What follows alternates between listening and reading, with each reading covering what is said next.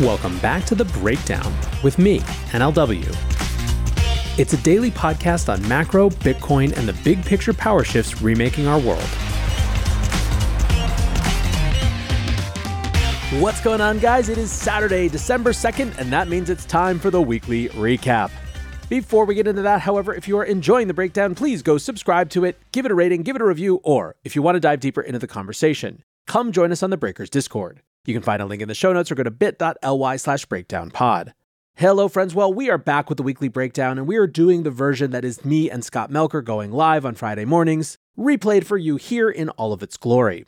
As you will see, the big theme of this show and of this week is, I think, the transition away from the cleanup of the past, see SBF trials, see CZ settlement, and into the exciting future that's coming. We talk about 9 straight weeks of positive fund inflows. We talk about positioning for the upcoming anticipated ETF, and it definitely feels like we have turned a corner. Even if there's still a lot of antagonism coming from certain parts of the Biden administration, most notably the Treasury Department, from a market perspective and from an institutional perspective, things have clearly shifted. And so, friends, without any further ado, let's get into the episode. We really slacked here the last couple of weeks, man. It's been a weird little period, but we're back. As is the whole industry. We just wanted to give it a chance to get rid of the last of its 2022 and 2023 stink. Yeah, I mean, what did we even have to talk about the last 3 weeks, really? Very little was going absolutely on. Nothing. But the one thing that we have not gotten a chance to talk about, which has obviously been driving, I think, somewhat everything, is Binance, world's largest Bitcoin crypto exchange. Binance founder CZ to resign as CEO, plead guilty. We obviously saw that happen already in the past. There's been some surprise developments, I guess, since then. The treatment that he's gotten from the federal judge that he can't leave the United States. I think people were expecting he'd be able to. He's obviously stepped down from the board of Binance US, which apparently is still a functioning exchange. I thought it was effectively dead. And we've moved on to Richard Tang, a guy who clearly has a ton of experience working with regulators. And I think there's an argument to be made now that Binance will become one of the safest, most regulated exchanges on the planet, and that institutions are going to probably flood back in. I mean, they're not dead. They're going to continue moving forward. They're paying their fine. What am I missing here? Is Binance good to go? I mean, listen, it's all going to come down to confidence, right? And so a couple things. First, it is likely that there's a stabilization among individual users now that this is done. I think that there will be some number of people who, I guess, this sort of convinces them that there was something going on there that they shouldn't like, and maybe they leave now. But I kind of feel like the innuendo, the rumors, the suspicions of all of this have done their work over the last, 12 months, right? Binance's market share had gone down pretty meaningfully. And it's sort of a situation where the people who were going to leave because of this set of things probably already had. So the people who stuck around were just waiting for this particular phase to be done, right? Which it is. Now, the question is, to what extent the more institutional kind of upmarket investors are going to want to come in and use this. And I think probably it's going to be based on a combination of things. One is, do they have different product offerings that make it an appealing venue for those investors? And two, do the sort of requirements of the settlement actually make it the perception of it to be an extremely safe place, given how open their books are going to be to the DOJ and to everyone? Ironically, this could be very good for their business in the sense that, if you are trying to make decisions about where is a safe place to invest, the information about Binance is going to be radically more open than most offshore exchanges by virtue of, the settlement that they have. Now, of course, there's still the hurdle to get over with, compliance departments and, the sort of, lingering risk issues and things like that. But for sure, the exchange has survived this, and that's an outcome that could have been pretty different. Yeah, it somewhat reminds me, I keep saying this, of Silicon Valley Bank, right? You had the collapse of Silicon Valley Bank, worst bank in the world. I would never bank there. Then the Fed and the government step in and say they're going to fully back everything. And everyone's like, this is the safest bank on the planet. Yeah. Like, I know that no matter what happens, I'm fully backstopped here. So if you have the United States government keeping that monitor in Binance, paying attention, I think that it's become a really good place for institutions probably to spend their money and to spend their time. Interestingly, you might not have seen, we've had this narrative that the CME had surpassed Binance in futures open interest. Binance has now taken the lead again, actually, since this happened over the last week. So they're at 114,000 Bitcoin, CME back to 108,000. That was about a 15,000 spread in favor of CME just a few days ago. So clearly, at least there's interest coming back in. And if you ask what the institutions think of this to sort of support this narrative, we have JP Morgan saying this is positive for crypto, the Binance settlement. And of course, Bernstein as well. Binance will retain its international dominance after U.S. settlement. So we're not the only ones saying that this seems to be a clear path forward for Binance at this point. Yep, absolutely. I mean, a lot of this was going to hinge on what that sort of narrative was coming out of it. And I think to the extent that the best way to resolve this type of thing for everyone is a meaningful action that doesn't totally destroy value, that does signal an actual shift. Like they kind of, everyone sort of seems to have got this one right. CZ stepping down seems to have been the big move that I think they needed to see, that to make it more than a slap on the wrist, right? I think it also telegraphs what would likely happen if we see other bad actors attacked by the United States government, that it could be a huge fine. Somebody steps down, but they're allowed to operate. I think this really eliminates the fear of these platforms getting crushed. And of course, I'm talking about maybe the DCGs and the Tethers, if there's ever action against them. The biggest fear was that they crush Binance. That's not happening. This is actually how Wall Street banks were generally treated. Maybe not their CEOs, but, if a Wall Street bank did something wrong, they pay a massive fine. It's meaningful and they move on with their business. And that's what we're seeing here. And I think that that's really encouraging for the future if we have other actions. Yeah, this is a little bit outside of sort of our purview, but I do think it will be interesting to see, kind of historically speaking, if the actual holding of executives to account, the way that we've seen with obviously Sam and now with CZ, is a sort of a crypto specific flavor, right? That it's something that's reserved just for this, or if instead it reflects a broader philosophical shift where it's sort of the beginning of a different attitude towards white collar crime, that actually can include, more than just financial punishments for executives. Obviously, this is one of the biggest things that people had complaints about coming off of the global financial crisis, is the lack of that type of accountability. So I wouldn't be surprised if, once again, crypto's first to the party, but it's not exclusively a crypto sort of shift in how white collar crimes are approached. That'll be interesting to see, because we certainly know that there will be a lot more white collar crimes. That's definitely coming. And since we're talking about institutions, here's our title, right? Money is pouring back into crypto. Crypto funds attract largest weekly inflow in 2023 as Bitcoin short sellers capitulate. CoinShares, digital asset funds, attracted net inflows of 346 million last week, fueled by anticipation for a spot Bitcoin ETF. CoinShares reported. Ether and Solana led among altcoins fund inflows. This is the largest numbers that we've seen since 2021, right? I mean, there's been a bit of a stagnant market to some degree. I think that it was boring until maybe Bitcoin broke 35,000. But you can see this obviously in the news, but just anecdotally, even with the price action of a number of altcoins outside of even what's happening with Bitcoin. But can we finally say, hey, man, we're back? Or we're so back, I guess, if you really want to be hyperbolic. Listen, I think that there has been for some time a sense that we had meaningfully hit an inflection point where the worst was over and perhaps the best hadn't begun again. I don't think that people are fully ready to call bull market in the way that we think about them when it comes to crypto, but there is clearly positioning going on in advance of an ETF. There is clearly a shift in sentiment across all of the big sort of financial houses when it comes to this. The resolution of these issues, like the kind of twin pairing of a settlement with CZ and the conviction of SBF, those are real kind of cleanup moments. And, I think that what's not super clear is to what extent this is these big institutional funds really getting excited again versus just sort of making the rational play to position a little bit ahead of an ETF. But I also don't know that it matters all that much, because it all kind of contributes to the sort of positive feedback loop of narrative shift that leads to sort of a feeling and a sentiment difference, which has all sorts of impacts, which sort of take something that, again, might just be positioning to start, but makes it more real, right? When you see institutions come in this way, all of a sudden entrepreneurial interest goes up and builders get louder and and that makes it feel more real, and people who are on the sidelines come back in, and it sort of all has this sort of positive halo effect almost regardless of the catalyst. And 9 weeks in a row of positive inflows, it starts to be less of a feeling of this is sort of just a little shift and something that feels a lot more significant.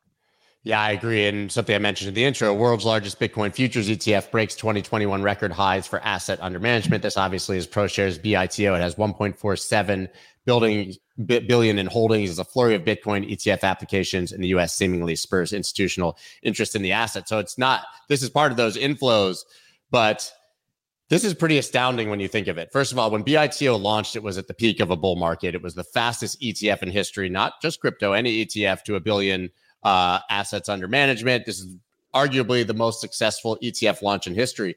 We've had years now of watching this thing and knowing that it massively underperforms the price of spot Bitcoin, right? I think the last numbers I saw roughly 10% a year, obviously just because of the way that futures contracts roll and that they have to buy futures contracts that are dated further out.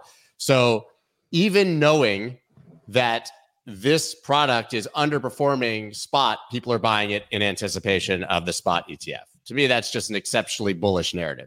Yeah, I mean, listen, the evidence is getting stronger and stronger, and it's getting harder and harder to kind of have the ETF is fully priced in kind of argument, or that the ETF is a non-event kind of argument. We'll see if people sell when the thing actually happens, but it is very clear that people, and by people I mean markets and investors, think that this is going to be a significant moment for this asset and for this asset class. Yeah. Do you think that outside of the spot ETF that any of these inflows have another narrative behind them, or do you think that we're just like riding hard on this single thing at the moment? I think that the specific catalyst that makes it feel like this is the thing to do now is for sure the positioning ahead of the ETF. Everything. I mean, listen, we've had along these 9 weeks continued signals of increased SEC engagement, right? Like a sort of a different tone from them, not necessarily in public statements, but in terms of the way that they're actually having people revise their their documents. So I think that there's clearly a big piece of that. However, I also think, and this is something that you and I have talked about before, that there's probably a perception that crypto has been, broadly speaking, underpriced relative to other risk assets because of the absolute chaos in the market over the last year post FTX collapse, right? We had a decoupling to the downside where Bitcoin and crypto and, the rest of the assets in the class were sort of probably more depriced than they would have been naturally, even in a bear market, because of the overhang of, government regulation and all those things. So it seems to me like the combination of a little bit of correction of that, mispricing based on, those risk factors being eliminated, plus the specific catalyst of an ETF coming up as a reason to do it now, plus, the emergence of some sort of new inklings of narrative around, Bitcoin is being talked about on the shows again, right? It's back on CNBC, and it doesn't take too much of that sort of narrative salt sprinkling to just round that package out and make it make sense. Yeah, I absolutely agree. Our next story is the CBDC at Palooza. As I mentioned, fiery public hearing on digital euro sees experts diverge on key issues. Actually, there was a study project. I don't know how to pronounce it. I don't know. I destroyed that one on my show. Yeah, I just did it twice. CBDCs can meet privacy requirements. BIS research reveals. People who don't want you to have privacy tell you that they can give you privacy. I mean, that's how I kind of read that headline. I don't think the BIS is to be trusted, but it seems like CBDCs are on the docket. They've been on the docket in Europe for quite some time. The ECB is a very big proponent of them. Like if you compare the statements of the ECB compared to the Fed, very, very different tone about a digital currency, right? The Fed is very circumspect. They push it off to Congress all the time. It's, they don't want to touch the decision-making authority on that one with a 39.5-foot pole, right? Whereas Christine Lagarde and the ECB are much more vocal about their support. They're actively trying to, figure out what European citizens' issues with this are and try to address them. I think that the issue, because I dug into this a little bit this week, and this is not just in Europe, this is sort of, all around the world where CBDCs are being considered, is that there's this lip service being given to citizens' concerns around privacy and surveillance. But instead of actually trying to, it's not even that they're not trying to address that issue. It's that the first response to it is to dismiss it as sort of the wild fantasies of conspiracy theorists, right? Like, Right. Of course, the government isn't going to do this. And at this point, right or left, people just aren't buying that sort of blithe dismissal of what feels like a fairly meaningful concern. And so, to the extent that these governments are serious about this and actually want to sell citizenry on what they perceive as the upsides, you're going to have to do more than just sort of dismiss those concerns as to be dismissed, Yeah, I totally agree. I think you kind of joke like, yeah, just trust us. Like literally everybody assumes the dead opposite. We assume that the government is going to intentionally try to do this and remove our privacies. And we've seen it in China, right? So China doesn't mean that it's the rest of the world, but nobody wants to go down, I think, that slippery slope of the CBDC examples that we've seen. And I'm sorry, I don't believe a BIS study that says your privacy will be protected. There are people working for this. Chris Giancarlo, I don't know if you know him, but used to be the head of the CFTC. He has a think tank called the Digital Dollar Project. And literally what he does now as an activist is go around the world to everybody who's proposing CBDCs and preach to them the importance of privacy and how to do it. So there are people out there who believe that a CBDC can be done in the same manner that we have cash and privacy can be protected. I just don't think we believe our government is going to go for that because that's not the intention here.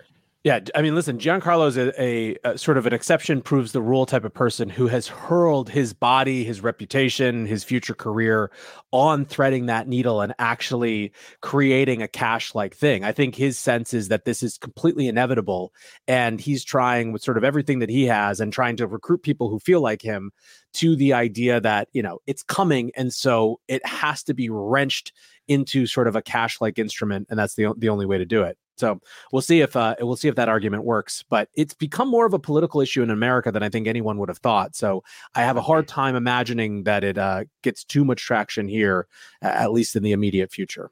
Even the Fed has said we don't want to do this, right? Yeah. I mean, so I don't think it's happening anytime soon in the United States.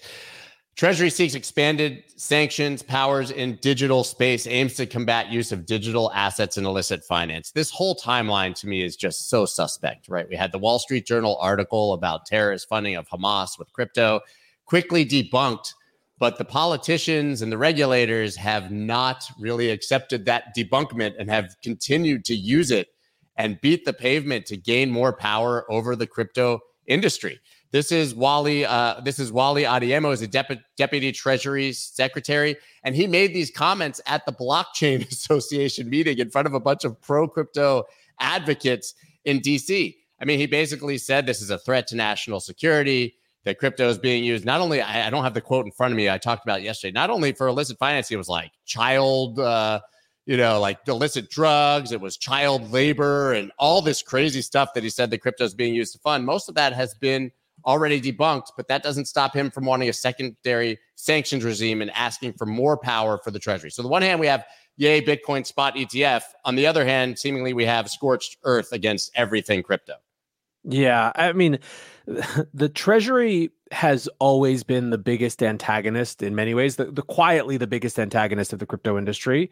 Going back to the infrastructure bill fight, 3 years ago now, when that bill sort of happened and there was sort of the provisions around, broker definitions, at first the entire DC lobby establishment thought that there had just been a mistake, like that someone didn't understand.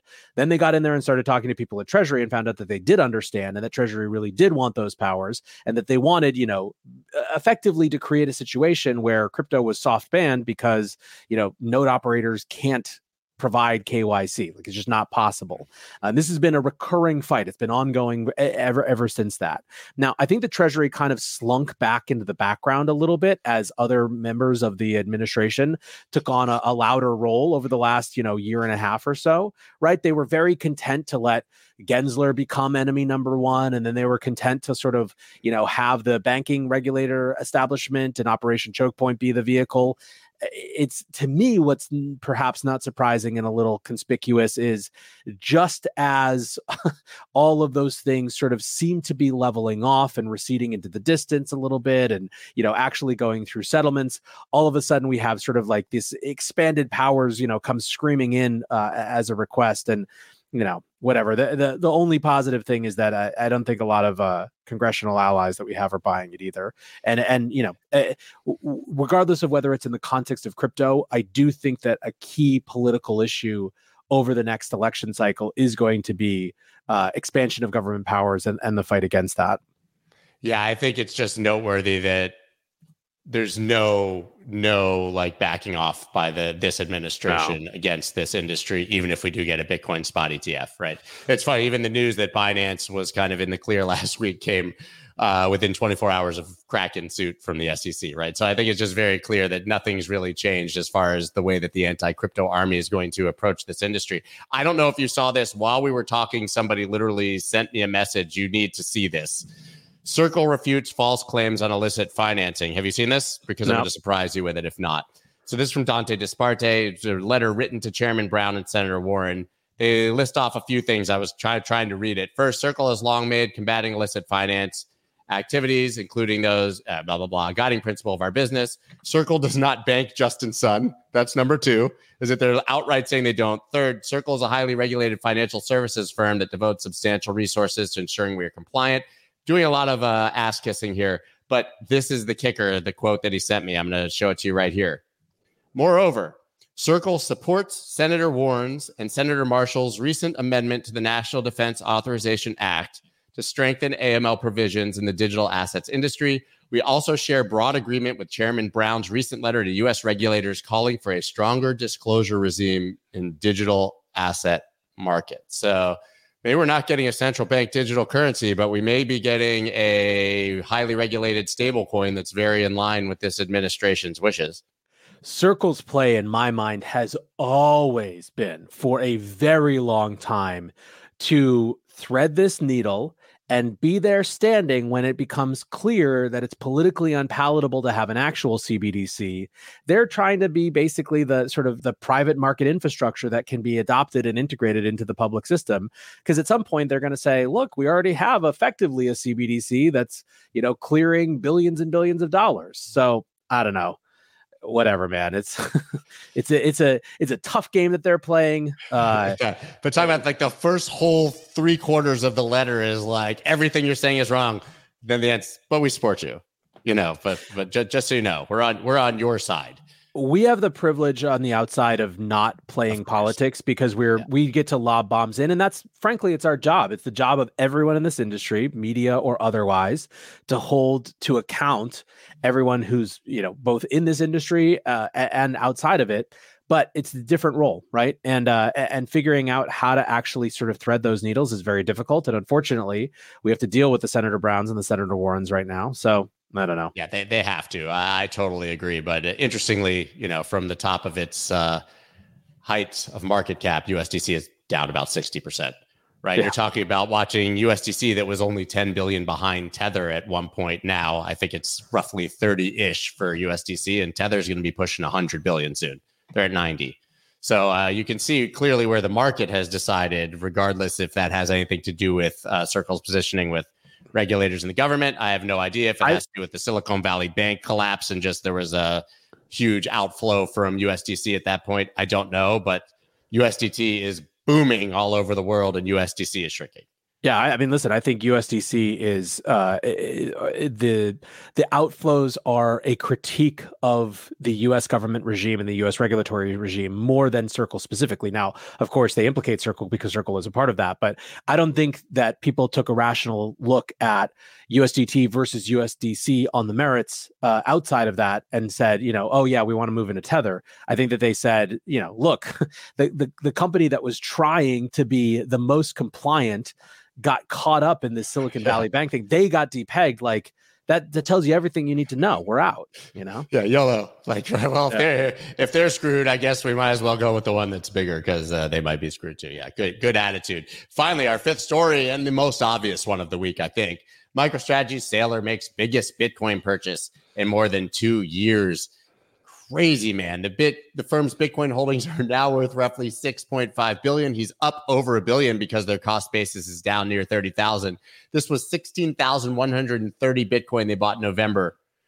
I mean, and the cost basis was just 36,800, something around that. Price is actually higher than a purchase announcement by MicroStrategy for once, which is good news. But this dude, I mean, is he ever going to stop? Is he going to own it all? Are we going to have any left? He's never going to stop. There are three things now that you can count on: death, taxes, and Michael Saylor buying more Bitcoin. This is all there is. It's never going to stop. People are so fear. I see the funny narratives. It's going to be centralized. I mean, it's such nonsense. I think the only story here is that this dude has incredible conviction. I just can't imagine. Just imagine a world where Michael Saylor literally becomes one of the richest men in the world just because he dollar cost averaged into Bitcoin. I mean, that's the trajectory right now. Yeah, it's really insane. But you gotta, I think, respect it. And honestly, not financial advice, but the way that he's approached this market is probably a lesson for most people who try to go full degenerate and trade more altcoins to make more Bitcoin. You literally just have to buy Bitcoin. Yeah, I mean, listen, I think my guess is that Saylor is a more influential figure this cycle than he was last cycle among his peers. And the reason that I say that is that what he did and the sort of intensity with which he burst onto the scene, his arguments about sort of ice cubes melting, the treasury argument, like it was radical at the time. It was something that people couldn't imitate. I mean, no one did, right? You got Elon a little bit and Square kind of, but like the treasury narrative never came through, the corporate treasury narrative. Now you have just a sort of the slow accumulation over time. And it looks a lot savvier, with the benefit of a full cycle, having lived through a down market too, than even it did before. And he's sort of, Saylor's not a quiet guy, but it's certainly not like the same sort of introductory bombast that it was when he first kind of emerged onto the scene. So, it'll be. He's not quiet, but he's also not flashy about it, right? Yeah. It's the same strategy. Listen, there's nothing. If you're in crypto, there's literally nothing more "quote unquote" boring than just buying Bitcoin all the time. Yep. Right. So, but to your point, I think he's been somewhat proven a genius for continuing to buy through the bear market. And anyone who's ever dollar cost averages kind of wants price to go down every once in a while so that you can improve your cost basis. And that seemingly has worked out tremendously well for him. Do you think that we're going to see other institutions start to put it on the balance sheet like he did in Tesla now that the accounting rules have changed a bit? I'm skeptical. I'm really skeptical. I think that didn't happen. Yeah. Listen, as much as we are coming back, I really do believe that sort of the rampant fraud of this cycle, compared especially to things like the ICO boom, which looks quaint in retrospect, they really did, I believe, set things back quite a bit. You are going to see professional investors, I think, start to treat this like just a legitimate asset class that they want to be in and have exposure to and have an allocation to on a much bigger scale than they did the last cycle even. But I don't think that that's going to, the sort of more novel experiments of putting it on balance sheets and things like that, I just think that that's going to be a bridge too far this time around is my guess. But, I'd love to be proven wrong on that. I agree, but the beautiful thing about it is this time we don't need it. Yeah. Right? So we didn't have a Bitcoin spot ETF to debate ad nauseum in the last cycle, which we do now. I think we covered everything we've got here. 30 minutes.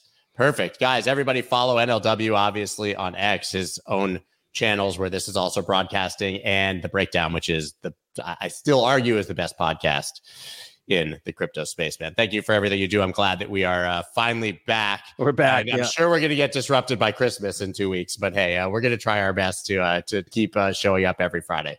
Love it. Thanks, everyone.